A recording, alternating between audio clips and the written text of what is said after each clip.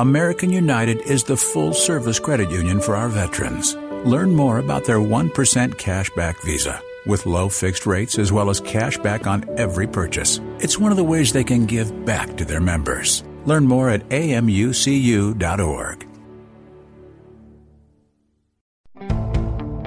Now's the time to find your color, your paint, and everything to get started during Red, White, and Blue savings at the Home Depot.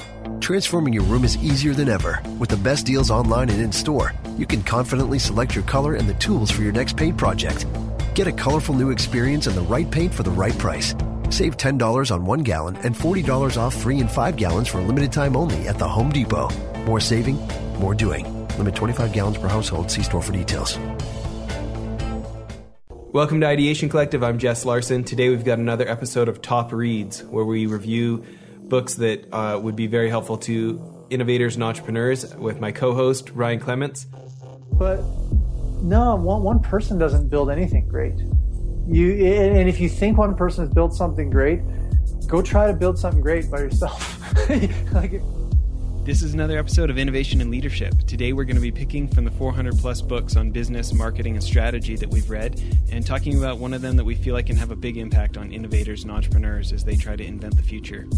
As always, in addition to learning from the show, we hope you'll consider clicking on the Child Rescue tab on our website, icollective.co, to see how you can help change the life of a child that's been rescued from abuse and trafficking.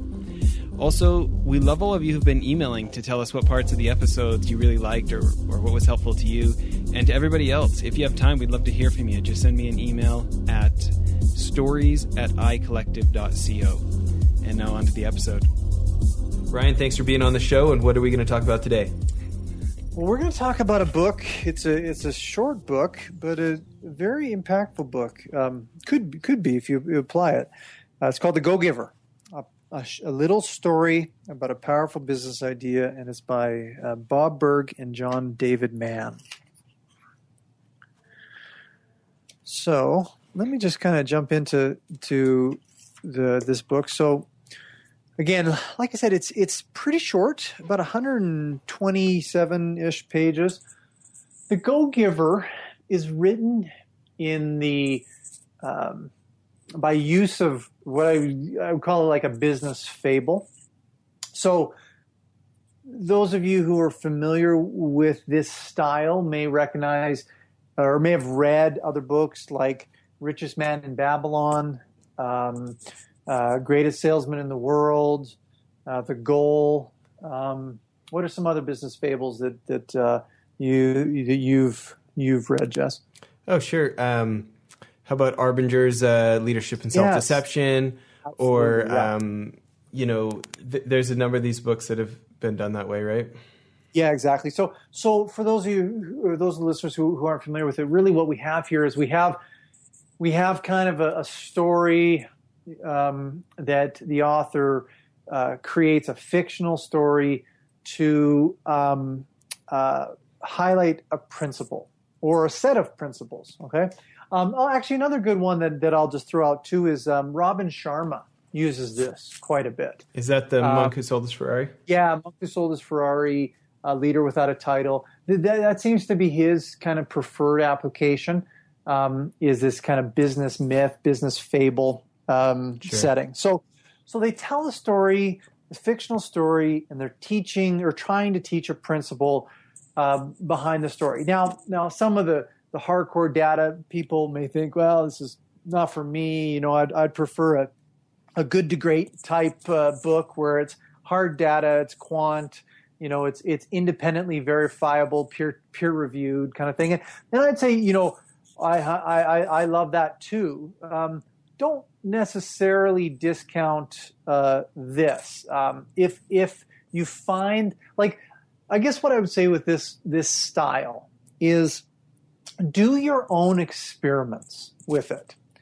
See if the experiments yield you positive results. And if they do, then accept the premise. Like when you read one of these books, don't just say, okay, well, this just is what it is.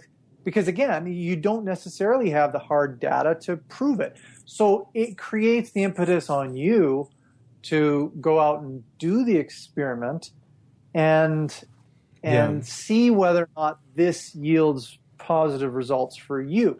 I wanted to bring this book up. I had referred you to it a little while ago because I actually done it in my life. Like, and I tend to be one of these people who really errs on the side of quant. I want data. I want, I'm a lawyer by education. Yeah, I know. You like stuff that fits on an Excel spreadsheet and has a legal test. I got a huge BS detector. Like, yeah. Okay. So normally when I read these types of books, I go, okay, this is an interesting concept. But I'm not going to put a judgment on it until I try some of it. Well, and can I interrupt you for just a second, just to give some people some more context? Do you have a copy of it with you? Yep, I do. Can you just read us what the laws are to begin with? Give some more context. Yeah, to the principle. The other thing that I want to say too with the readers. So let me just kind of go through the laws, and then I'll apply. Really, I'll show the application and why I think there's value in it. And the value is not because of some anecdotal evidence that the author has. The value for me is that I've actually gone and tested this. And so I would leave that with a challenge with the listeners to go out and test it. So the book gives kind of a story of an executive who's kind of down on his luck a little bit. He meets a mentor, and the mentor is kind of an eccentric fellow. And he teaches him about these 5 stratospheric laws, or 5 laws of stratospheric success. So the first law he calls the law of value. And I'll note what this law is. So it's on page 34, the law of value. The law of value, your true worth is determined by how much more you give in value than you take in payment. So then the next law that he again teaches through this story is what they call the law of compensation, which is your income is determined by how many people you serve and how well you serve them. And the next law is called the law of influence.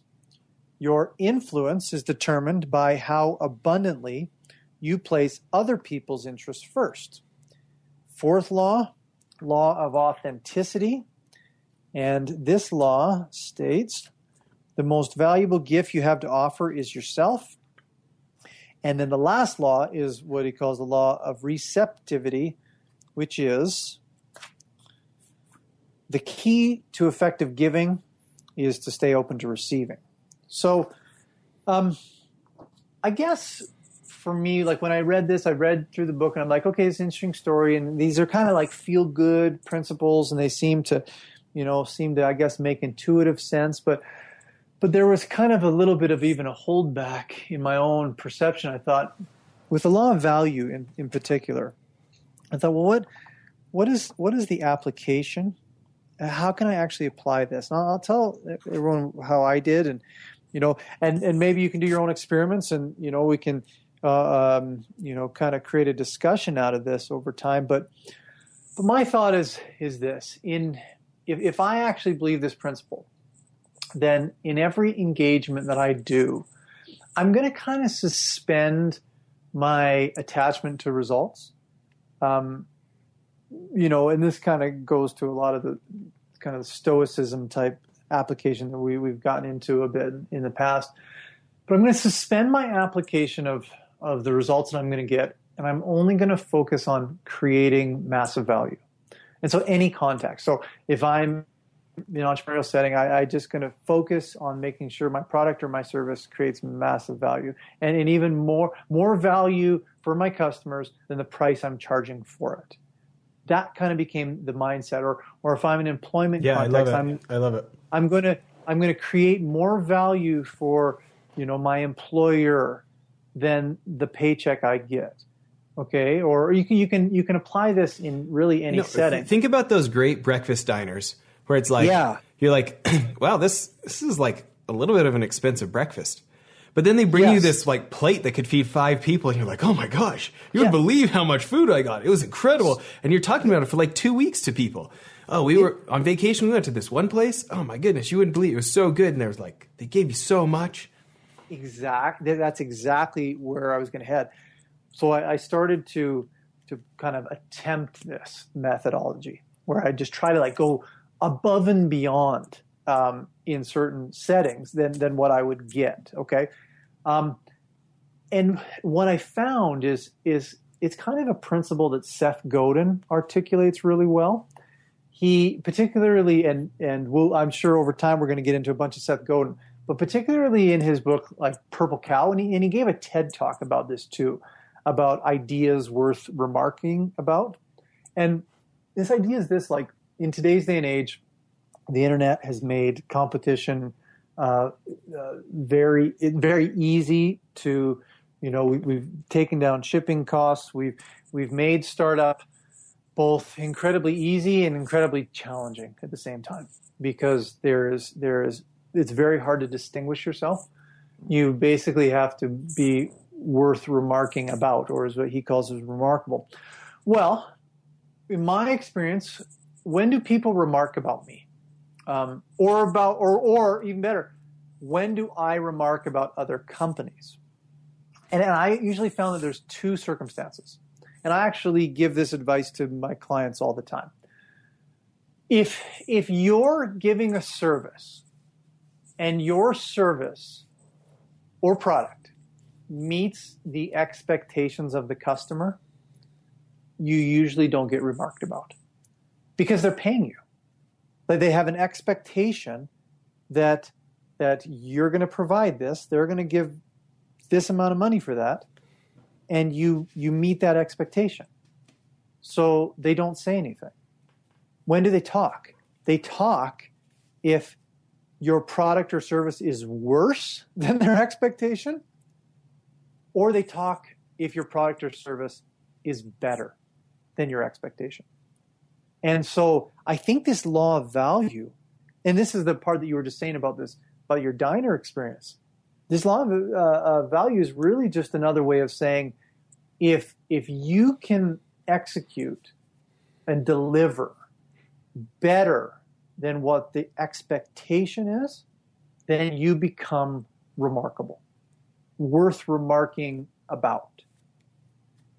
If you come in just right at the expectation, though, then there's nothing, or even worst case scenario, if you come in below the expectation. So is that kind of what you got from it too, Jess? Oh, yeah. I think about a friend of mine. Bloomberg New Energy Finance had a sales manager, David Tyree. He's doing private wealth management for Merrill Lynch now. And he wasn't just trying to get me to take a subscription from Bloomberg. I would go to these conferences, and it wasn't cheap to go to London or New York or wherever it was, right? But he made me feel part of the Bloomberg family. He would go out of his way like crazy to be like, he'd start talking to me, hey, how you doing? I haven't seen you for a while. What are you doing? Oh, we're working on this. We're thinking about maybe buying a wind farm kind of thing. You're kidding. Stop right there. You know who you got to talk to? And he just like walks you around the conference and like uses his social capital up with other clients of his or just somebody that he knows. He's like, if you want to know about, wind farms in Iowa, or you want to know about wind farms in Ontario, this guy has done it. You guys got to get together. And he's like, has nothing to do. He doesn't make any more money, at all. And you just feel like, why does this guy care about me? Like, he's got these huge, giant clients, who have like tons and tons of Bloomberg subscriptions. Why does he give a crap about me? He like is going so far above and beyond. Like, it got to the point where I sent him birthday presents. Do you know what I mean? Right? Yeah. Yeah, that's exactly right. So I think when you turn that into a habit, in the past episodes we talked about talent code and we talked about Myelin and automatic performance and deep practice and things like that. Well, I think when you deep practice this idea of dramatically over delivering in a way greater than people's expectations, then that kind of stuff happens, and it kind of then leads into the second law, this law of compensation, which says your income is determined by how many people you serve and how well you serve them. I actually think that there's some data on this.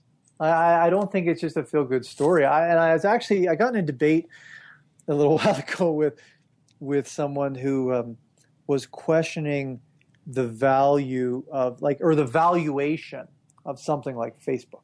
and said, well, you know, we live in an absolutely absurd world that there's no hard asset behind this. And it's absurd that type of a portal can be worth that much. And I said, well, I'm not going to refute the argument that there's no natural resource behind that, but I think we're kind of missing the point here. The value is subjective. Values interpreted by the person receiving it, not by the person giving it. And there is an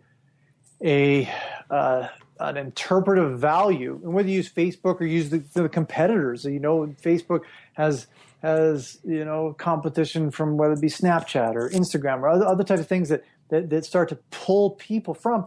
In every circumstance, there is some type of a subjective interpretation of value that is then being shared by millions of people, and then as a result, the creators of that are compensated extremely well. So when you're looking at your product or your service, you got to ask yourself the question of, like, am I providing the value, which is, again, not interpreted. You might say, well, yeah, this is value because I think it's valuable. If the marketplace isn't thinking it's valuable, if people aren't buying into it, then they're not subjectively interpreting it as the same value.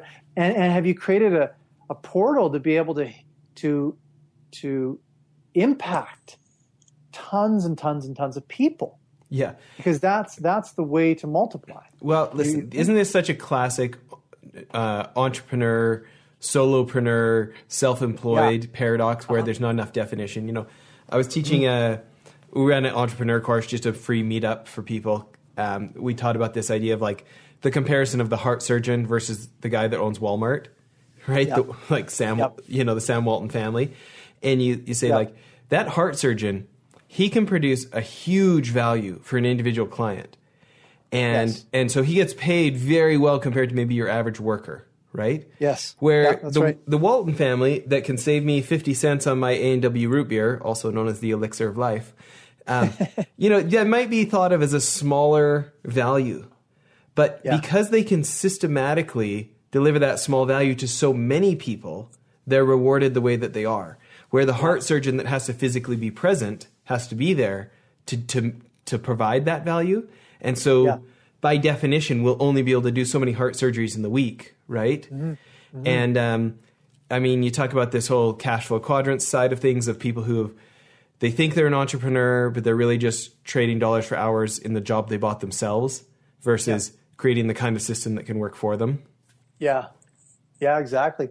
And the value, this is where having the courage to be an entrepreneur and to really just move forward with your hedgehog that we talked about in the episode with Jim on Good to Great with Jim Collins, like this idea of what you're passionate about and what you can be the best in the world at and what drives the economic engine. You know, I recently finished a book, a biography on Jeff Bezos with Amazon, and he got such resistance because you were talking about Walmart and how Walmart, you know, creates a 50-cent value across hundreds of millions of transactions.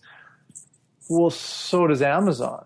And when Amazon was created, there was so much resistance, both from institutional financing, you know, mentors, things like that, about you're trying to do what? You're trying to become like Walmart? Like, what? You know, how in the world do you do that? But there's this idea of, no, there's a value here. Like there is a huge value that people are going to jump on, and we're going to want to share it with others. And there's a leverage potential to be able to touch upon so many different people. Yeah.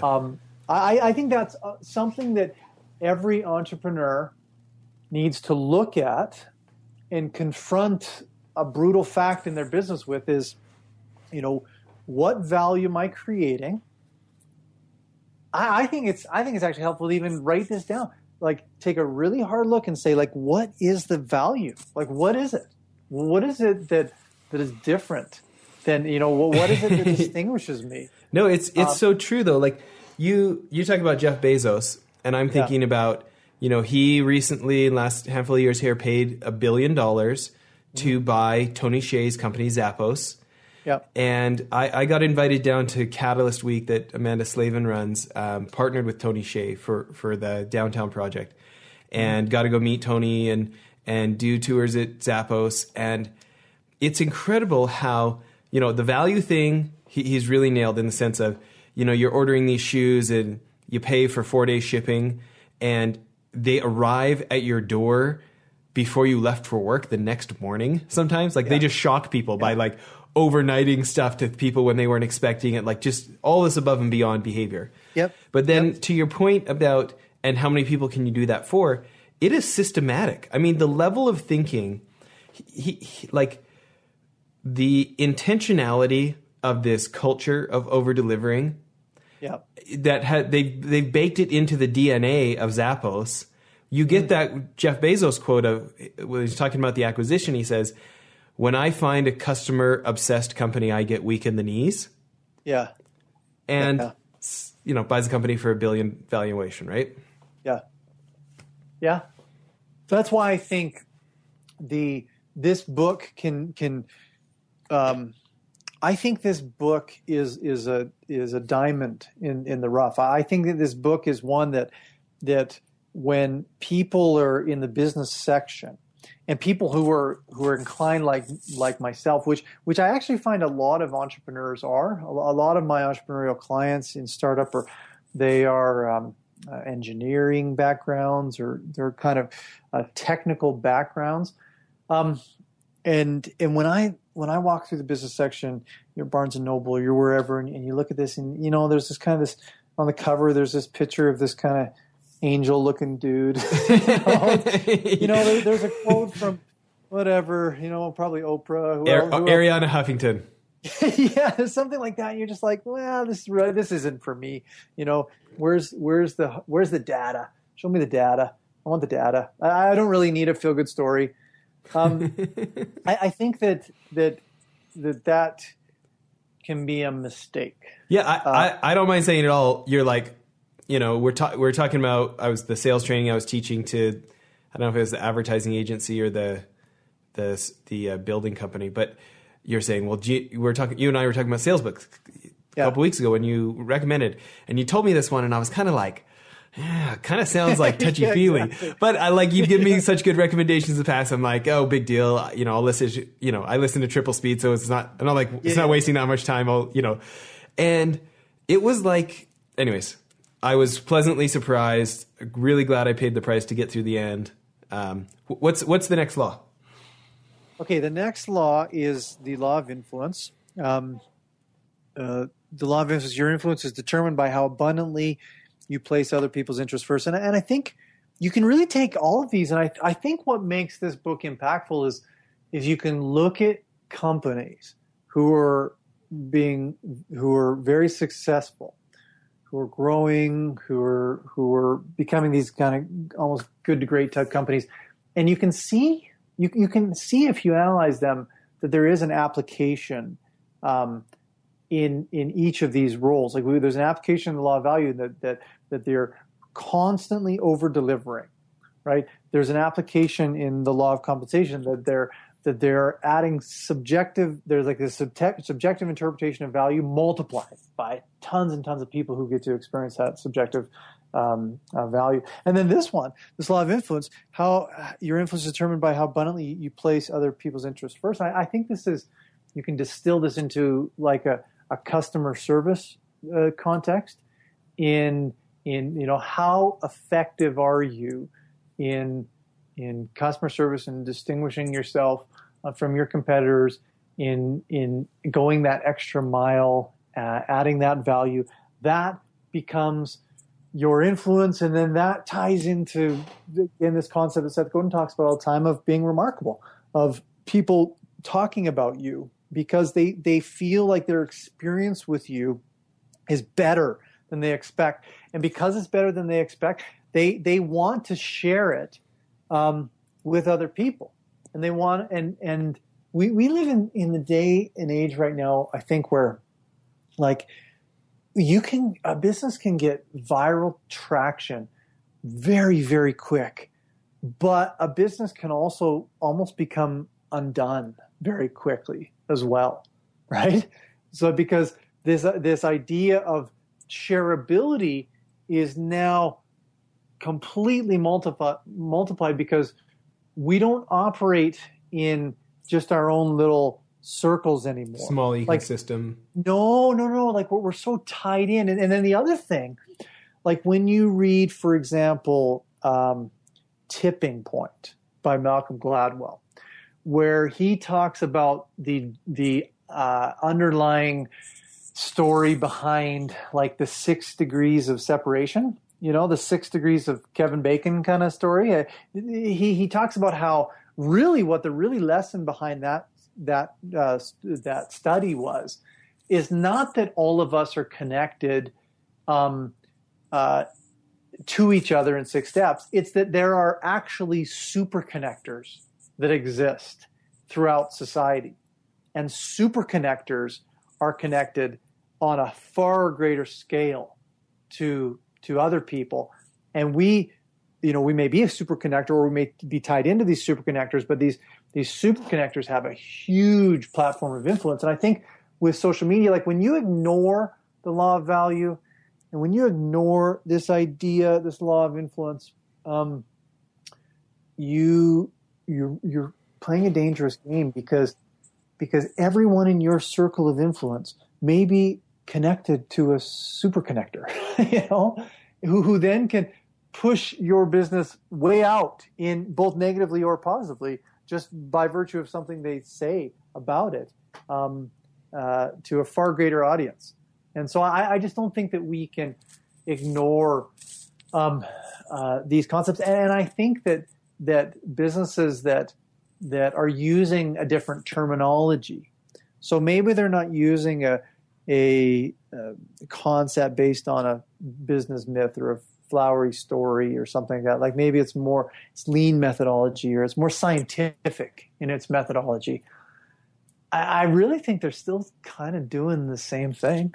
You know what I mean? Like the minimum viable product analysis in lean methodology still relies, the only way to avoid an ultimate pivot is to consistently provide a product that is embraced as valuable to a wide group of people. So it's like we're getting at the same thing. Like we're really getting at the heart of what I think this is why this book is so meaningful. I think is because it's really, to me, touching on a fundamental concept with any business. Like if your business doesn't have a strong value proposition, and if you aren't able to convey that to a wide range of people, then you'll be limited in your business success. Well, I agree. Will you reread the definition as they have it? It made me think about, I want to comment on something. Yeah. The law of value. Which one? The third one. Law of influence. Yeah. So your influence is determined by how abundantly you place other people's interests first. So to me, what I think is magic about this is, if you ever read Robert Maister's book, The Trusted Advisor, and he talks about how to develop trust, you need to go first, right? Yeah. You can't say well, if I knew there was oil down there, I'd drill the well, right? Yeah. Geothermal, same thing, right? This idea of taking a bit of risk and going first, it follows such a natural order of things. You think about the sales rep, some kid in the summer who shows up on your doorstep trying to sell you magazines.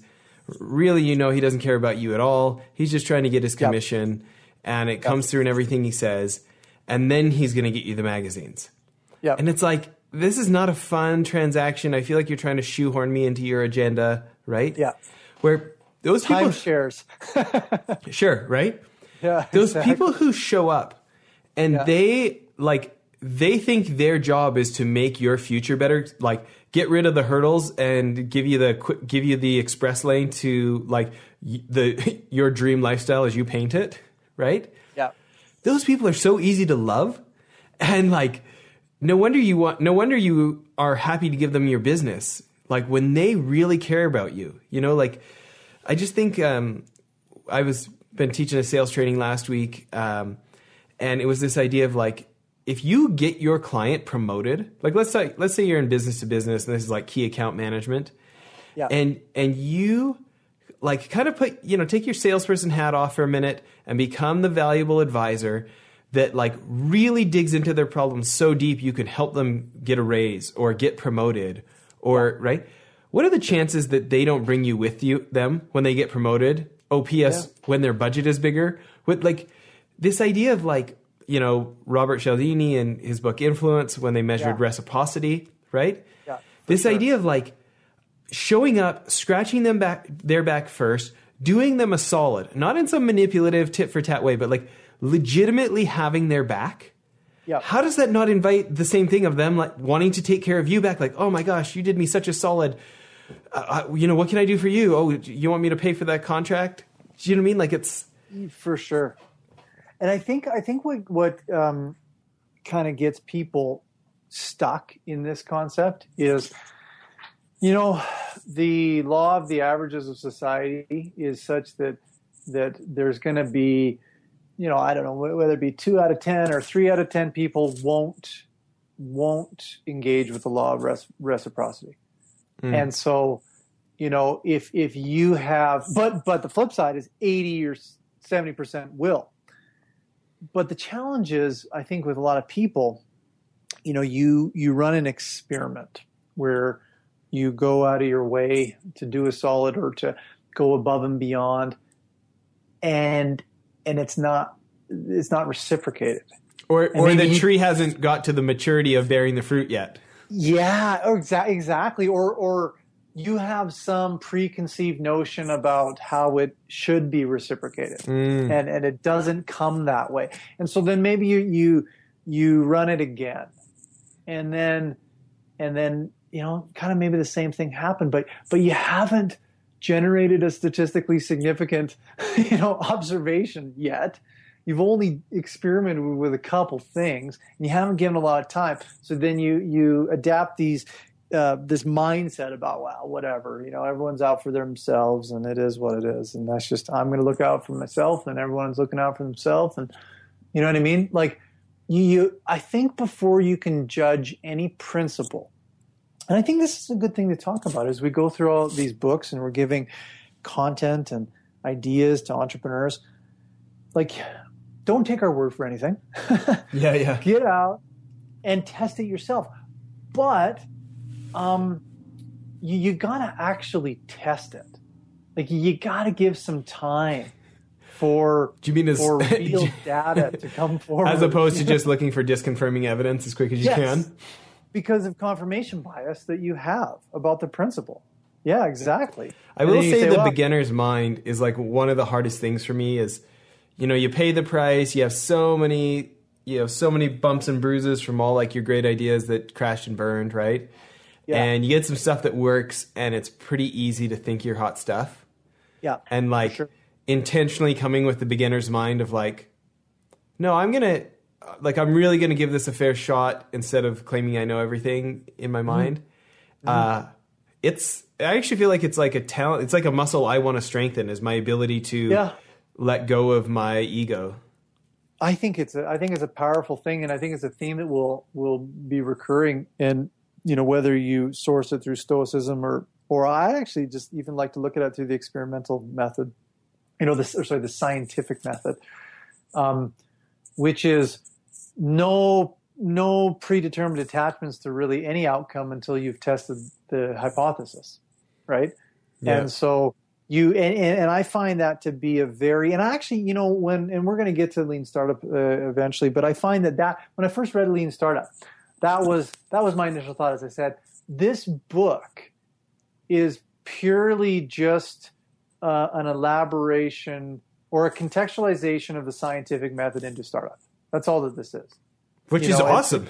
It's awesome. Now, don't get me wrong. Absolute respect, Eric Ries. I love the book, and I've bought copies for clients. But that's really what we're talking about here. But don't you love how it takes it takes the fortune telling out of it.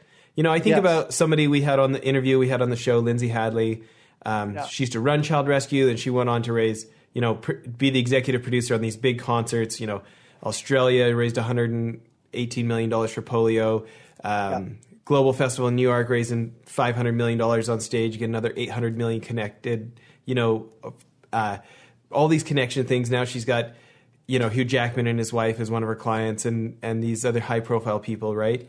And she is just so unpretentious, and she like, it's like her default position is like when you first meet her, she starts out liking you. Like me and most of my friends, you like need to earn your way up the pedestal. No, you meet her and she just loves you and she's complimenting you, and she's so energetic and like drastically over delivering when you haven't even paid for anything. She's just trying to help you, right? Yeah. But it's not this tit for tat thing. Like her life is so enjoyable because she's not measuring. It's like, you know, Guy Kawasaki's Art of the Start, that chapter about being a mensch of like, hey, there's 3 reasons to do a good deed. Like, if you want to get a coach seat to the airplane to heaven, do it because somebody might do something for your back. You know, he goes through these reasons. But like, if you want a lay down seat on Singapore Airlines, you know, help someone who can't help you back for no other reason than it's the right thing to do. Yep. But even if you try that, it can't help but bear fruit. Oh, for sure. And I think one of the best things an entrepreneur could do is to entirely embrace, you can call it a scientific methodology, or some people call it Socratic, you know, methodology of just suspend judgment until you act. You know, act and then determine results based on data that you see after you've acted, and after you've acted in a long enough period to be able to have some data to really analyze it. But you can't just discount things. You have to give them benefit of the doubt and apply them. And a lot of stuff I think too that you're talking about is just, you know, the kind of stuff that we were just raised, you know, the golden rule and being nice and, you know, being nice to people. Like it's not overrated in business. I rarely come across someone who I just think, man, that person's a complete jerk. And they're just, now don't get me wrong. Like I encounter people in business all the time. Yeah, I thought you were a lawyer. What? Well, I'm talking about entrepreneurs. You know, lawyers are generally a tool in the arsenal of the entrepreneur. And some of lawyers have different functions as tools. Some are knives or guns. Others are, you know, measuring tapes. So it's a much, you know, it depends on the nature of the tool. But I would say, in my impression of a lot, whether it be from my own networking, my mentoring networks, both as mentor and being mentored by individuals, you know, all the various associations I'm involved in networking, you know, I've had exposure in my own clients and my own self with my entrepreneurial ventures. I've had exposure at this point to I have no idea how many entrepreneurs, but many, many, many.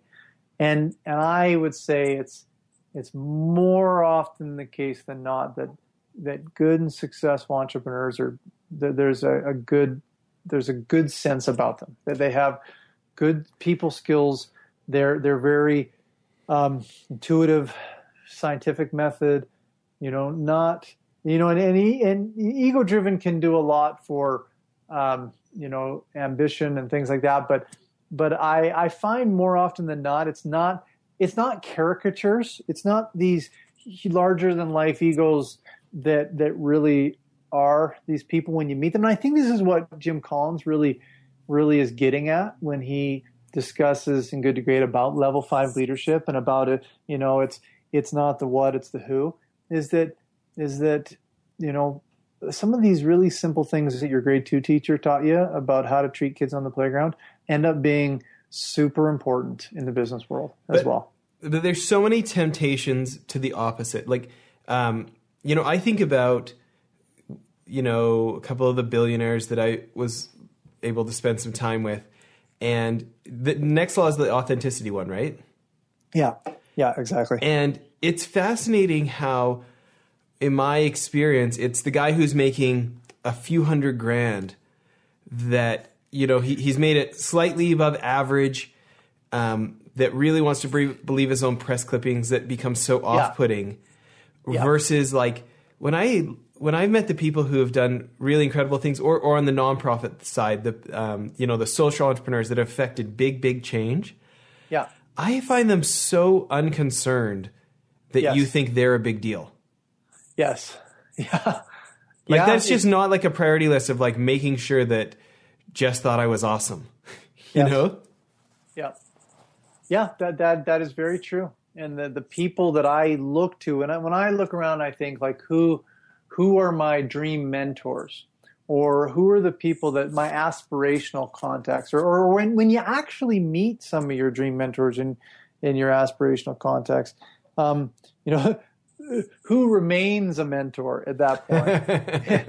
After meeting them.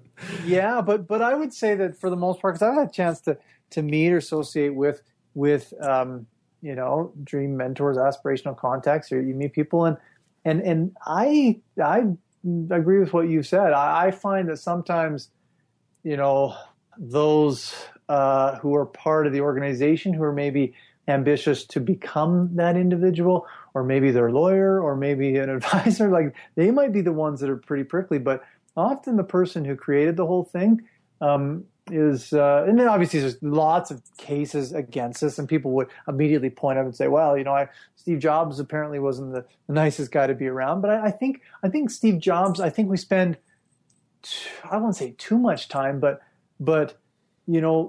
we spend a lot of time looking at that case, and it's easy to have a little bit of a selection bias or a little bit of confirmation bias to think that because Steve Jobs was a certain way, that are like that as well. And look at Warren Buffett. Look at Richard Branson, Warren Buffett. Like this, I think that there's way more cases of individuals who aren't that way. Like, yes, there has to be a monomaniacal focus completely, but I don't think it's the only way. And I believe there's data to support that too. Ultimately too, this law of authenticity, if that's the way you are, then I guess that's, and you'll, from the Jeff Bezos book too, apparently he was challenging to work with too. You have to also be willing and perceptive enough to surround yourself with people to build. Like, you're not going to. Jeff Bezos didn't build Amazon by himself. Steve Jobs didn't build Apple by himself. Like we live in a culture of celebrity, hero worship. Yeah, we do, and and it happens in business too. Like we got accolades and magazines and everything else that creates this hero worship culture that permeates into the business world. But no, one person doesn't build anything great. And if you think one person has built something great, go try to build something great by yourself. Like if you believe that, you probably haven't done a business venture, because you realize right away that it's not one person. You just touched on something that was an experience for me this morning. I was getting ready. There's a guy, Sanjay Raul, that's coming on the show. He's a documentary filmmaker. He made a movie called Food Chains that had a real big effect in the United States, because it showed how in just the last handful of years, there were still people in Florida who were, maybe from Central American countries, that were literally chained into like tomato growing farms and were shot if they tried to escape, and like literally human trafficking, close to slavery as you can get. That was the food that is on our table, but people like Walmart didn't know, kind of thing. Yeah. And his documentary, incredible timing, literally had a huge effect in the food production in the United States, because he was able to get the buyers, like the Walmarts, to say, we're not going to buy slave labor tomatoes, right? Yeah. Yeah.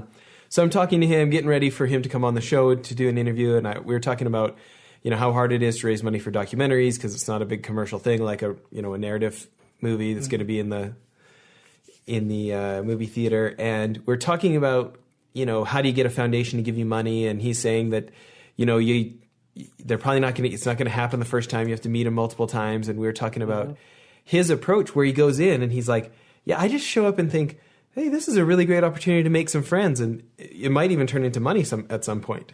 Yeah. And so I said, hey, I love that attitude. Do you have anything you tell yourself to be able to like take the salesman hat off and like suspend your personal ambition for what you want when you want it kind of thing? Yeah. And his answer was like a slight rebuke, but it was like really great. He's like, well, I got to tell you, it's more about just your habits for your daily life. Like, if you're the kind of person that's genuinely and sincerely interested in others in the rest of your life, then you just be yourself when you go to the foundation. So you don't have to like do any tricks or techniques. And I was just like, it was awesome. But I actually think that is a good summary. Like I think you just gave a really good sales pitch why this book is worth reading.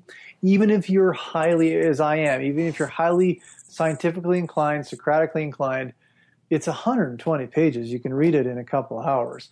It's worth reading it to provide a blueprint of the personal or interpersonal habits we should try to magnify that are going to pay off long term. And I guess even the organizational habits that you could build in about adding more value than you take in return, spreading that value to massive amounts of people, right? Influence, abundantly serving people's needs greater than your own, which is basically excellence in customer service. And then this point that you just talked about, which really is just kind of like the habit of authenticity of like you can't really fake who you people who are that way don't need to think about when to turn it on off. It's just who they are. We've all got such a good BS detector. You might be able to fool somebody for a little while, but pretty soon there's going to be leakage of who you really are on the inside. And do you really care about others? Like, are you part of that charity because it sounds good or because you actually care? Yeah, and think about the different components to a business and in a startup. Like you might have the ability to turn it on, to go impress the funding, to get the capital lined up, and then you're just a terrible leader, and no one wants to work for you. Yeah, and so you miss out on this long term. The who rather than the what. Like you miss on and same with what Jim Collins referred to as this flywheel effect, where when the group buys into the hedgehog and starts performing, eventually there's this pushing of the flywheel, which eventually sustains its own momentum, and then there's an organic growth behind that. Like I don't think that you can get a company that is able to sustain without having an ability, and I think people would argue against that if they use like, okay, well, what about Apple or what about Amazon? Well, I think that there's a couple rebuts to that argument, which is they would have had people in place that can help sustain the culture, and both of those companies I don't think it'd be interesting to see over long periods of time what happens in these types of companies too. Yeah, you think about, again, I know Good to Great was the episode before, but that guy who's really good in front of the camera, or he's really good in front of the donors, or really good in front of the funders, short term, right? Yeah. But it's like he's a tyrant with 1,000 helpers when he gets back, and the attrition rate of the internal organization just gets hollowed out, and all of a sudden partner organizations that got talked in start abandoning. I'm thinking about a specific individual that I've had quite a bit of interaction with that that really does well publicly, and but that self-focus, kind of the arrogance from How the Mighty Fall of Jim Collins, right? Yeah. It's like the slow death that's eating them from the inside. Do you know this book, Deep Change by Robert Quinn, about the decision between facing the unknown that might work versus choosing the slow death that we know won't work, but at least we know why it won't work, and just, the courage and leadership to do the hard thing versus pick slow death that's easier for you personally but will screw the organization? Yeah. Anyways, so how many of the laws have we done? 4. Okay. And then the last one, let's finish on this law. This is an interesting one too. Law of receptivity. The key to effective giving is to stay open to receiving. And I guess the way that I would frame this in a couple different contexts. One would be your personal. We've kind of bounced around a lot in this episode about applications in a business or an entrepreneurial setting, or applications in a personal setting, and kind of just the character and the person that you are, personal leadership, level 5 leadership, that kind of thing. I think what this, you get in the mindset of being the giver all the time, of the, you're the one adding value. You're the person, your organization is the one going above and beyond. And I think it's okay, and this is what this principle is kind of say, is like being open to receiving. You could call this a karmic law, or, for those of you who are into philosophy, like Emerson and in laws of compensation, for example. Like if you're putting something of value out into the marketplace, or you're putting consistently value in terms of your interpersonal relationships, you're going to get positive. It's going to come back to you, and then you have to be open to receiving that. You have to really expect it as a consequence of putting all this in out there. And I think in the entrepreneurial context, you got to think, okay, we're going to put this massive value out there. People are going to reciprocate. So what is the system that we need to build that can automate and maintain and sustain this process? So then you get into systems thinking, where you look at almost these things as their compensation. It's we're going to put the value out there. The value is absolutely going to trigger a reception to us. We need to make sure that our business is set to handle this. And I think this is where I think you see this where businesses fail with sales, right? Like businesses that get too big too quickly fail sometimes. And why is that? Because I think it's because of this last law, where they put a massive value proposition into the marketplace. The law of receptivity happens. People respond to that. It comes back massively. But then they don't have the back end to handle this. They can't. Well, it's like they have the back end for a certain size, and they think that how we handled our first 100 clients, we just need to scale that up to handle the first 100,000. And they, maybe they have the ego that they won't bring in the experienced CEO because I'm the founder, or they like, it's this idea of like, you've heard of this book, What Got You Here Won't Get You There.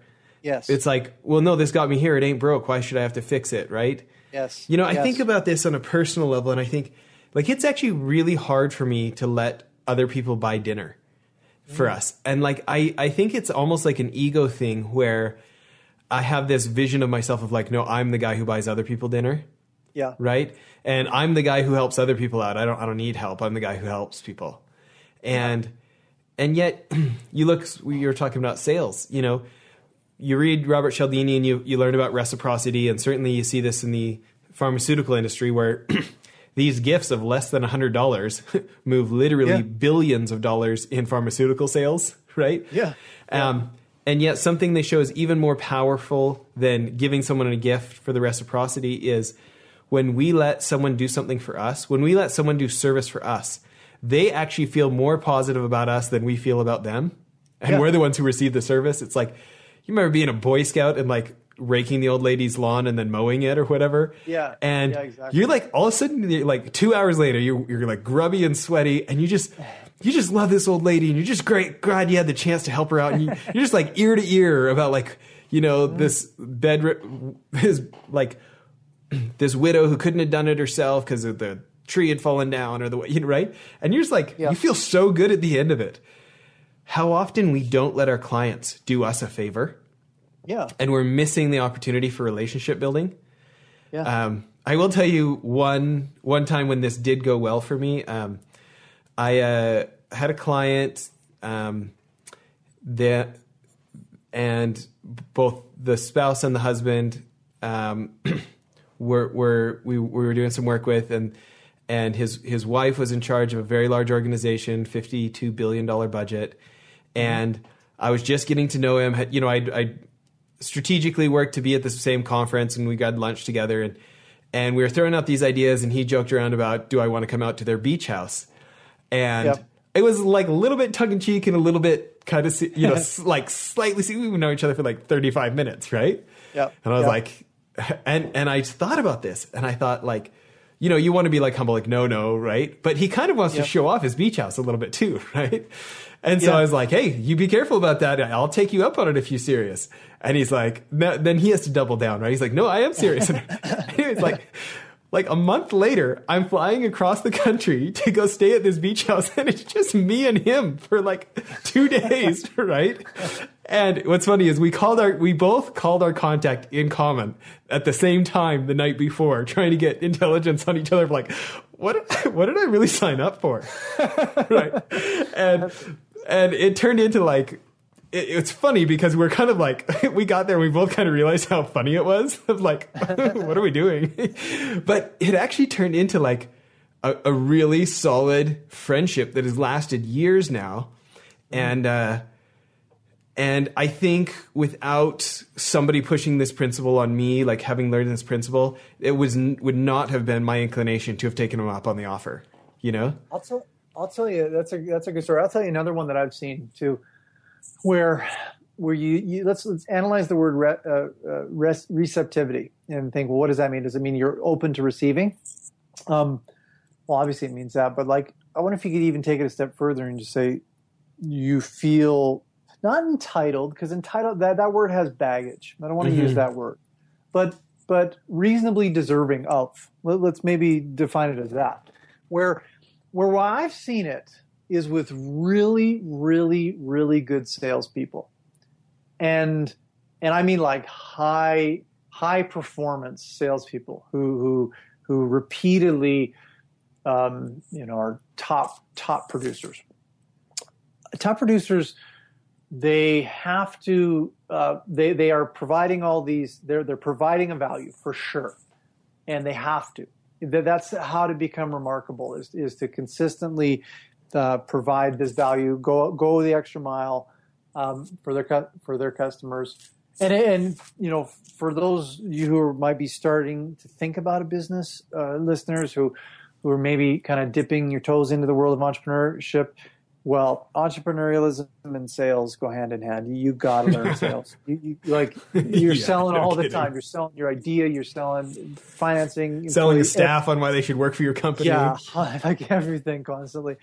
But what I see by that is, okay, I think what I've seen with these high-producing salespeople or the entrepreneurs who are particularly proficient in the selling department, they almost have the ability to take this idea of reception and turn it into an ask, where there is a sense of reasonable deserving, that they have provided this value, so they're going to ask, right? They're going to ask for a referral, or they're going to ask for loyalty, or they're going to from their employees, or they're going to ask to go the extra mile, like, because they've provided it. And so not only are they receptive to receiving it, but that receptiveness gives them a level of confidence that they ask without the sleazy ask. But it's not manipulative. No, right? no. It's like this thing of like, you scratch their back so many times that you actually become friends, and it's okay for friends to ask each other for a favor. Totally. You know, I think about that. So Lindsay Hadley, you know, one of my heroes, she used to be my employee. Now I feel like she's my mentor, right? Yeah. Totally. You know, she's made so many connections for us and done these fun things, got me invited for dinner to Hugh Jackman's house with all these fancy people, and, you know, like, just over and over, opened doors for us, done things for us, right? Mm-hmm. And when she calls and is like, hey, listen, I know that you know so-and-so. What do you think about getting us a lunch together? I really wonder if they'd be a good client for she's got a tech company she just started. Yep. And it's actually like a really fun thing for me to be able to return a favor, right? And she does there's no obligation of like, Jess, you owe me when she does it. It's just like it's almost like an equilibrium thing or something. I don't know how to put words to it. Well, I think it is a manifestation of what Cialdini is talking about in Influence, about the principle of reciprocity, which is when people want to give back, and I think sometimes if you're not willing to ask, you don't facilitate their desire to give back. Like when you add a whole bunch of value to people implicitly want to provide it back to you. But sometimes there's not a mechanism, or maybe they're just reticent to just offer it themselves. But when you have the quiet confidence of asking for it, then you actually finish the transaction, so to speak.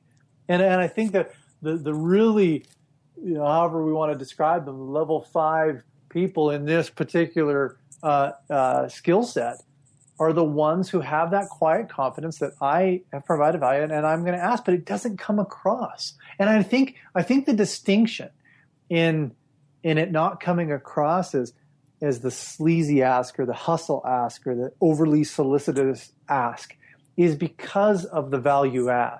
If you haven't added that value, like, then the person they've already made the deposits in the emotional bank account. Yeah, in fact, they've made like a lot more than they're asking for. And so it doesn't feel transactional.